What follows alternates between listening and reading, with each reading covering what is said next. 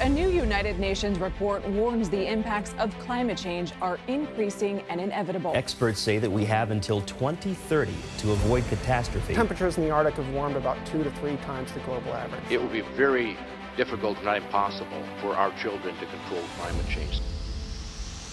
This is South of 2 Degrees, and I am your host, Brian Barnes. It is so good to have you with us today on the only podcast dedicated to bringing unfiltered scientific research to the forefront of the climate conversation. Today's show is hands down our best one, maybe ever, as we have live here in studio the absolutely incredible Dr. Sylvia Earle. Now, I can't wait to dive into her insights and perspectives, so my friends, once more, into the fray.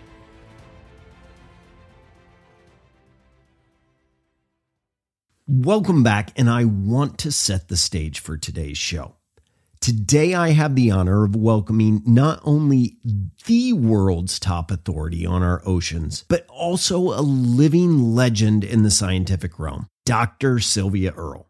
Now, Dr. Earle is a marine biologist, oceanographer, engineer, explorer, author, and lecturer who just so happens to have an incredible book that just came out in the fall of 21, which we'll get to shortly. But she has been a National Geographic Explorer in residence for over 2 decades, was the chief scientist of the U.S. National Oceanographic and Atmospheric Administration, and was named by Time magazine as their very first hero of the planet back in 1998. Now, for many of my younger listeners who might not remember Time magazine back in 1998, you might know her from her 2014 documentary Mission Blue or by her guest appearance in the 2021 Netflix documentary Seaspiracy. But more important than all of that, at least to me, is that Dr. Earle has been a personal hero of mine since I was little, and I am honored and excited to say, Dr. Earle, welcome to the show. Thank you, Brian. Great to be on board. And Dr. Earle, I know you are constantly on the road speaking about and on behalf of our oceans. But for the folks listening who may have never heard your story before, where did your journey as a scientist and as an advocate for our oceans really begin? I fell in love with the ocean at an early age. And when I'm asked sometimes, how did you get to be an explorer? How did you get to be a scientist? I say, well, it's actually pretty easy. You start out as a little kid and you do what little kids do naturally. You ask questions, who, what, why, where, when, how, and you just never stop. That's what scientists do. That's what explorers do. You just keep following your curiosity and wanting to know everything about everything. And so here I am, still asking questions. I think it's incredible that you made a career out of being curious because, speaking of which, as a regular listener of the show, you know we dive into a lot of scientific papers here on South of 2 Degrees. And now it's been a while, I have to admit, but I remember reading your 1965 paper, Phaeophyta of the Eastern Gulf of Mexico. And while you've authored a lot more papers since, I'm curious, do you have a favorite paper that you've authored over your career? Is there one that sticks out? I think it's probably the next one. I love it. I love that. The past is always prelude, and it always builds from one place to another. You see so much more over time. You begin to see things with a perspective, I suppose. And for me, having been around a few decades, that being a witness to the change, both good news and bad news, we've learned more than I began diving into the ocean than during all preceding history. I mean, it's a big statement, but technology has come along to the point where we can go places and do things and understand things that our predecessors simply could not. So I've been an active participant as well as a witness to the greatest era of exploration so far, but I think it's just getting better. The more we know, the more opportunities there are, the more we know we don't know. So in the thread of the ever-present search for answers, the idea of being an explorer is one that captivates almost any kid and a fair amount of adults, if we're being honest. So as one, when do you see was the greatest age of exploration? And the greatest era of exploration is really, I think we're just on the edge of some of the biggest breakthroughs ever in terms of understanding the big questions about who are we? How did we get here? How can we maintain our place on Earth that really doesn't consume the Earth? It's the biggest question that we faced right now, because at the same time that I've been a witness to more discoveries, more learning, I've also seen more loss. With our current technology and also with our current numbers, it looks as though we're extremely successful as a species, because when I arrived, there were only about 2 billion people. Now they're close to 8 billion. That looks like just tremendous, dramatic success. In spite of wars and disease and poverty, our species is really flourishing in terms of numbers. But the cost of our prosperity is that we have consumed the natural world. We're still doing it. I think we're right at that point.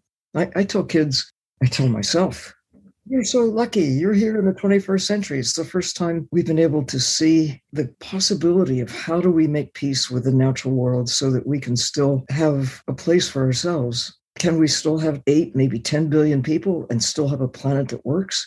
Do we have to be careful? I mean, yes, we do have to be careful about disrupting our life support system. The climate is now a serious threat to our continued prosperity, and we are the cause of the disruption. Cause and effect, we couldn't see it even 20 years ago as clearly as we see it right now. And going back 100 years, I don't think anybody could imagine that the power of one species, that would be us, that we would have the capacity to alter the nature of nature. Nature was infinite. Yeah, the ocean was too big to fail. Yeah, sadly, that's far from true. But something that's always fascinated me, and you mentioned it just a second ago, is the evolution of technology. And you were lucky enough, I believe when you were in grad school, to get a hold of one of the first self-contained underwater breathing apparatuses, or scuba sets, ever. Actually, I was an undergraduate. Undergraduate, okay. I was taking a class at Alligator Harbor Marine Laboratory at Florida State. And actually, it was a graduate course, but they let me sneak in 8 weeks to just totally be day and night living and breathing marine science. It's one of the first classes in marine science. It was 1953. And the professor who later became my major professor for both my master's and PhD, he managed to get 2 of the first scuba tanks for the regulators, double hose regulators, Yeah. Big mouthpiece. I could barely put it in my mouth. And several other kinds of diving equipment, including a diving helmet that was supplied with air from the surface. That there were just 8 students in this class, and we were all encouraged to try all of these variations on the theme of breathing underwater. And our instructions were just that, breathe naturally, which means don't hold your breath. Exactly. That was it. That was my scuba class. So what was that like to experience something not only for the first time for you, but as one of the first people in the world to do that outside of Jacques Cousteau and maybe the Navy? Well, the Navy divers in Panama City, Florida, were sort of ahead of the game. Okay. But for recreational divers or other, of course, the Navy had great interest in whatever it takes to get underwater. Soon after the experience with trying out scuba, and then over the next decade or so, I had a chance to use scuba, but the instructions, PADI and NAUI and the other organizations that give good training, they came along in the 60s. But meanwhile, those of us who got hooked on the idea didn't wait. I love it. And in the 60s, it was about, I think, 1965, I was able to team up with some of the Navy divers in Panama City. They sort of took me under their flipper and that's a great term. And allowed me to go along with them. I watched what they did, and they gave me some coaching. But again, it was not like a formal class in diving. So all of this was pretty exciting because you got to see things that no one had seen before. And it's still possible, of course. The deeper you go, the less we know. And we have new technologies now that go beyond scuba with rebreathers and, of course, little submarines that I have embraced with my whole heart. Saying you've embraced it might be a bit of an understatement, because you've designed pieces, you've designed systems, even entire submarines, if I understand correctly. Well, I'm not a certified engineer, but I work with engineers. And it's a nice collaboration, because if engineers are left on their own, they don't always know what it is that those who want or need to use the systems would find most helpful. Now, I'm laughing because one of my undergrads is actually in marine engineering. So I understand that. And you're not wrong, as we can get a lot more into the mindset of what can we do as opposed to what do we need to do. Yeah, well, you've got that right. Exactly. Ed Link was the designer of the Johnson Sea-Link submersibles along with John Perry. And it was just amazing. In 1968, a little system called the Deep Diver was a lockout submarine that John Perry and Ed Link worked on together. And I was given a chance as a part of the so-called Man in Sea project. Again, I didn't have diver certification, but I've done a lot of diving and was invited to be, I guess I was the only woman in the Man in Sea project in 1968. The Smithsonian Institution was involved. Okay. And I got to try out this lockout 2-compartment submarine with a driver, pilot up front, 2 pilots up front, and then in the compartment in the back, you could pressurize it, and a trap door would open. You could actually swim out when the pressure on the inside was the same as the pressure on the outside. Exactly what we did. I was able to swim out. But here's the thing. I was asked to participate in part because Ed Link said, we've got this great little submarine. It goes to 1,000 feet. We want to know how to use it. We want you to understand it. Tell us what to do with it. Now we've got it. What do we want to do with it? So ever after working with engineers, the collaboration, here's what we want to do. Can you make it work? Can you position it so that when you're looking out that you can actually see the things? And then came the idea of little submarines that a scientist could drive. So simple that even a scientist could operate it. And that's what the Deep Rover and the Deep Worker submersibles that we used during the 5-year National Geographic Sustainable Seas expeditions. For 5 years, we actually got scientists to be the pilots. Oh, wonderful. And I love that, so that you can, it's like a diving suit. Yeah. Well, and you also, I would imagine it's so much easier because you know the research that you're trying to do. You know what you're looking for, and you don't have to explain it to someone else who's going to go down and just fingers crossed hope they get what you need. Or sitting next to them sometimes. I've done that with a pilot. He has the controls, and I point out that little purple sponge over there, that little sprig of algae, and he can't see exactly what I see. And more often than not, he runs over what it is that I'm trying. Do you ever just take the controls and go, here, let me? Oh, but you see, by having submarines that are so simple to drive that you can trust a scientist at the controls. And actually, that's what the venture that I started back in 1992, that my daughter and son-in-law have taken over, own and operate deep ocean exploration and research.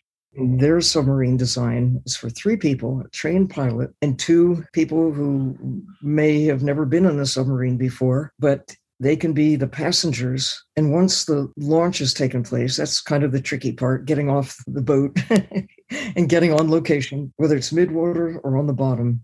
Either passenger can take the controls and drive the submarine. Oh, that's so cool. Operate the camera, operate the lights, operate the manipulators, do whatever. The technology has advanced so that, again, so simple a scientist can do it. You know, that phrase just makes me think of a friend of mine, a brilliant scientist, Dr. Miner over at NASA. And as we've looked through presentations together, she'll say, we're scientists, Brian, not artists. And, even further, when you talk about the incredible intellect that goes into making these complicated submersible systems approachable, I just keep envisioning Dr. McCoy yelling, damn it, Jim, I'm a doctor, not a submarine captain, from the back of the sub. I mean, it's a wonderful collaboration. I mean, no one can do everything, but everyone can do something, and everyone can do something pretty good. You know, everybody's good at whatever it is, that, particularly what they love. Some lucky people are endowed with many talents, and then it's confusing. What am I going to do? Because I can do anything. But literally, there's something that makes almost everybody. They like music. They're good at art. They have a way with animals, or they have a way with words. Yep. Whatever it is, it's what makes your heart beat fast. You know, I couldn't agree more. It just harkens back to that old adage of do what you love and you'll never work a day in your life, right? Which actually brings me to a good point, because while I love science and I love communicating it in an approachable way, the main reason I founded South of 2 Degrees was because, broadly speaking here, scientists aren't known as the best communicators, yet their work is so critically important. And I believe that one of the reasons we have that gap is because many scientists don't get formal training in communication, and yet you are a rare exception that's been able to bridge that gap between doing the direct scientific research and communicating it in an inspiring way. So, in an odd effort, I guess, to make what I do no longer necessary, what do we need to see change, whether in the educational system or in the scientific profession, to help empower other scientists become better communicators like you have? Well, here's the thing. Not only have scientists generally not been given communications training, we've been trained not to communicate. That's the culture that I grew up in as a scientist. And in fact, as a scientist, participated in the opportunity to spend 2 weeks living underwater. 1970. This is when astronauts... Was that Tektite? That was Tektite. Yeah. It's the first footprints were being put on the moon. I got a crash course in having to face up to communicating. The culture in science was, and still to a large extent is, that if you cross the line and communicate with the general public, you become a popularizer, and you cannot thereafter be taken seriously. Carl Sagan was not admitted to the Academy of Science. Why? Because he dared get involved with the Cosmos series, television series. He became a, popular science communicator. A pop icon. Yes, Bob Ballard similarly got really scathingly treated by his peers because, he went out there and did films and wrote books and things for the public. And after the Titanic that was in the 1980s, for heaven's sake. So it's still there, that to be a true blue ivory tower scientist, that's the epitome. You don't speak to the press. You don't talk in schools. You don't use simple words. Do you see that as a problem as we move forward?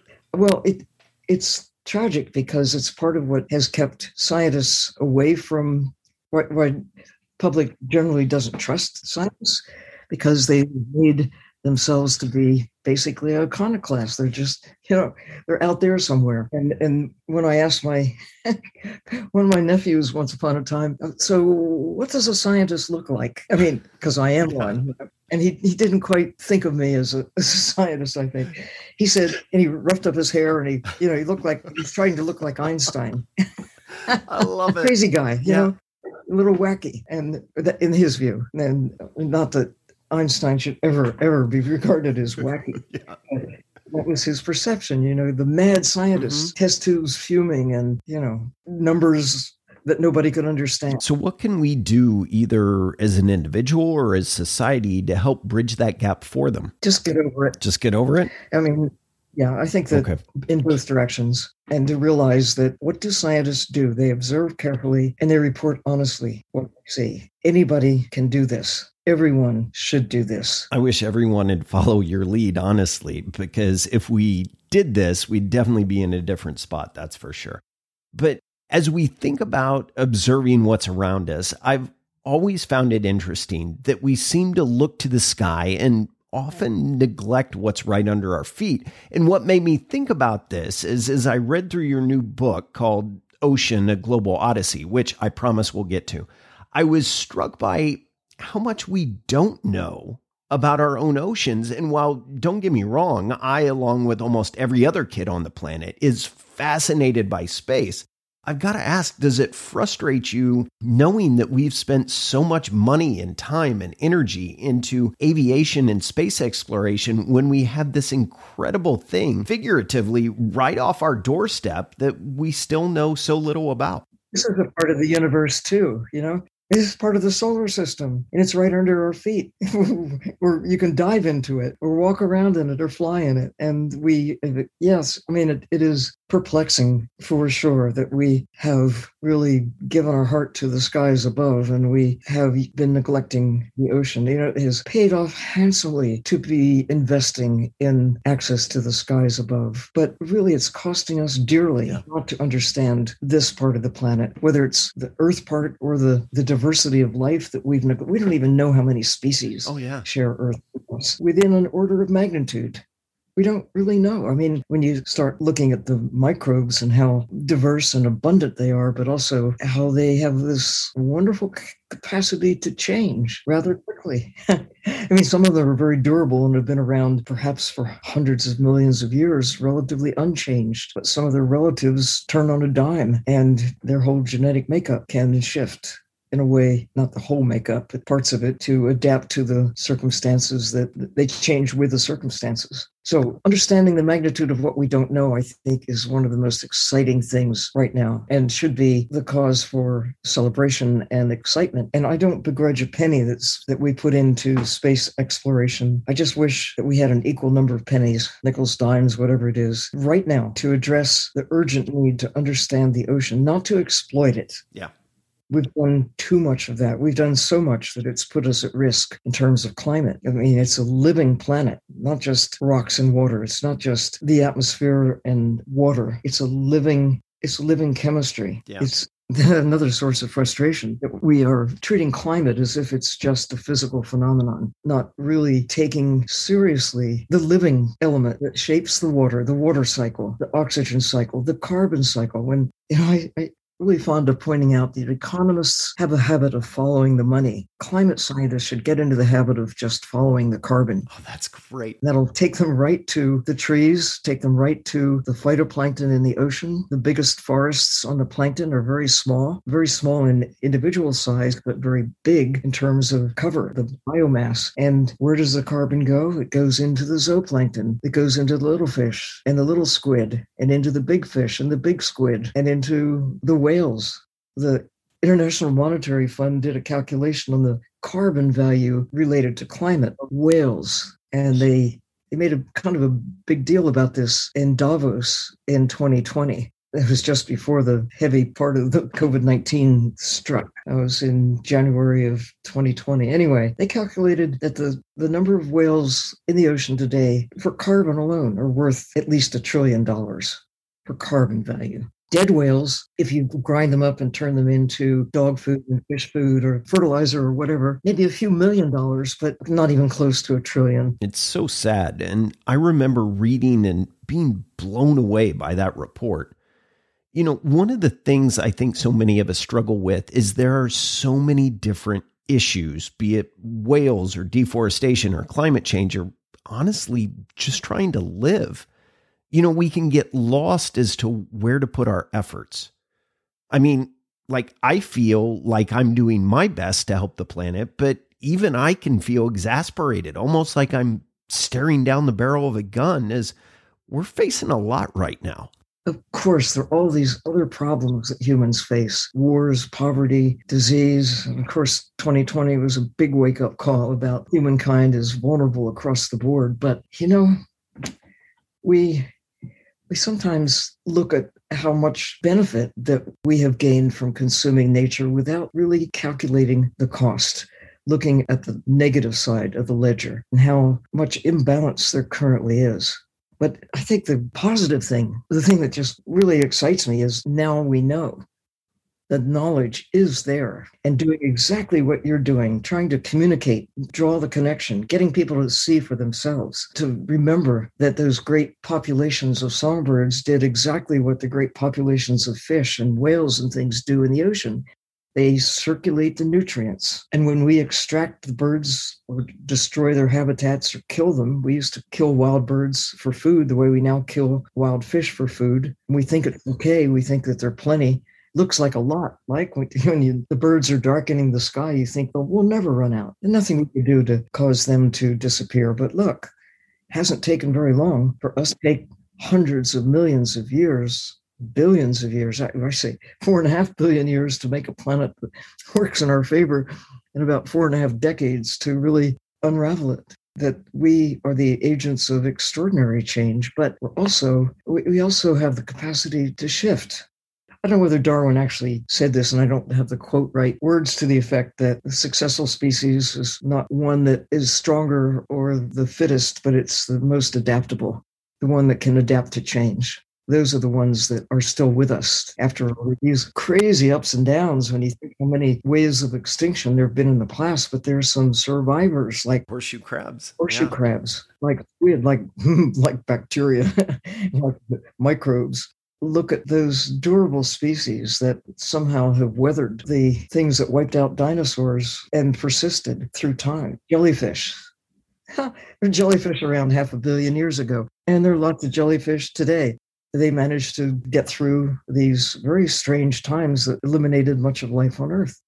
And here we are. Some call this the sixth extinction, and we are agents of change, not a comet, not multiple volcanoes going off, sent things off in a different direction. But anyway, here we are. Look in the mirror. We are, Pogo said, we found the enemy. That's the hard bit, right? To look in the mirror and realize that we are to blame and yet not move immediately to course correct. Now, as we dive into climate change here, I've been wondering for some time, so I'm truly excited to be able to pose the question to you. If we look at the fact that we haven't truly addressed climate change with determined and focused action, do you think it's going to take an occurrence on land, much like seeing the stark and sudden die-off of the world's coral reefs, to really get us moving? We already are seeing it. And think about the increased number of storms and the intensity, drought, the fires in Australia and Brazil, California, dare I say, Germany, across Europe, in Russia. These are a climate, it's a crisis. Yes. And it is more evident to more people on the land than it is in the ocean. Yes, coral reefs are suffering, but it's not just climate. It's also because we are a destructive force in terms of what we take out of the ocean and away from coral reefs. Some justify the value of coral reefs because they're a source of fish and lobsters that people eat. But in the process, they're really destroying the nature of the reefs themselves. Yeah. And not just the coral reefs, but let's say the turtles.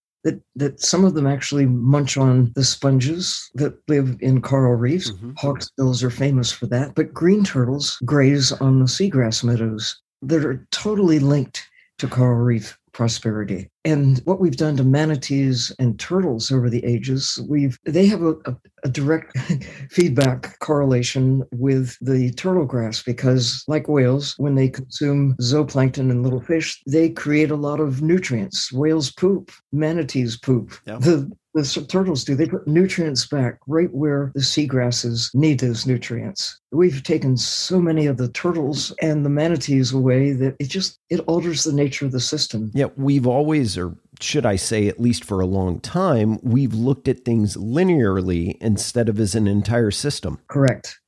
And the coral reefs are not just coral. Yeah. New York is not just buildings. Yeah. And New York wouldn't last very long without the garbage collectors, without the doctors, without the taxi drivers, without the nutrient cycle. Wasn't it right around the turn of the century that New York was worried that there weren't enough people to clean up after all the horses? And it was projected that New York would be full of horse manure if the system wasn't addressed? Well, so we have we've dismembered coral reefs. We've taken the lobsters need the seagrass meadows as habitat for the little guys to grow up. It takes about 5 years for a lobster to get from an egg to a planktonic stage that goes through a huge number of phases before it even looks like a lobster, whether we're talking the spiny lobsters in tropical areas, and there are variations on the theme around the world, or the ones with big claws, the so-called New England lobster. In both cases, and also with crabs, they have a larval stage that is miraculous. I mean, yes, a mama lobster, a mama crab has lots of little guys that are released into the water, but very few make it through the gauntlet of mouths that are there. Again, it's a carbon cycle. I keep wanting to say, and I have to hold myself, but it's a carbon cycle, stupid. but it's also all those other things that go along with the food chains. It's the sulfur, it's the phosphorus, it's certainly the nitrates, and all that makes up a living lobster or fish or whatever it is. And it just gets cycled around, this living miracle we call Earth. But we break those links. We take the grown-ups, we take the moms and dads, and so there aren't as many little ones out there to feed the hordes of creatures that are part of the nutrients, a part of the chemistry, the living, you want to call it the biochemistry of the planet. Birds, we don't even get it on the land. We don't remember, because mostly it is a memory. Very few now do remember the mighty flocks of ducks and geese and songbirds. They're still a pale shadow of what existed when my parents were children. But even when I was a child, I remember sometimes I never got to meet a passenger pigeon. I never got to see a Carolina parakeet. But I do remember when the songbirds would migrate in New Jersey in the 1940s when I was just a child. And even then it was those rivers in the sky that literally darken the sky. But I haven't seen anything like that even as a teenager. Yeah, one of the reasons I asked that is I lived in California for a few years, Berkeley actually up until just a few months ago. And while I saw the fires and the devastation, you'd also see the regrowth to a degree. Yet when it comes to the coral, and I lived in Australia for a few years before California, I had probably the most emotional moment of my life when I took my kids out to see the Great Barrier Reef. And most of the longtime listeners have heard me mention this story, but I had this vision in my mind from pictures I had seen my whole life of this underwater rainbow.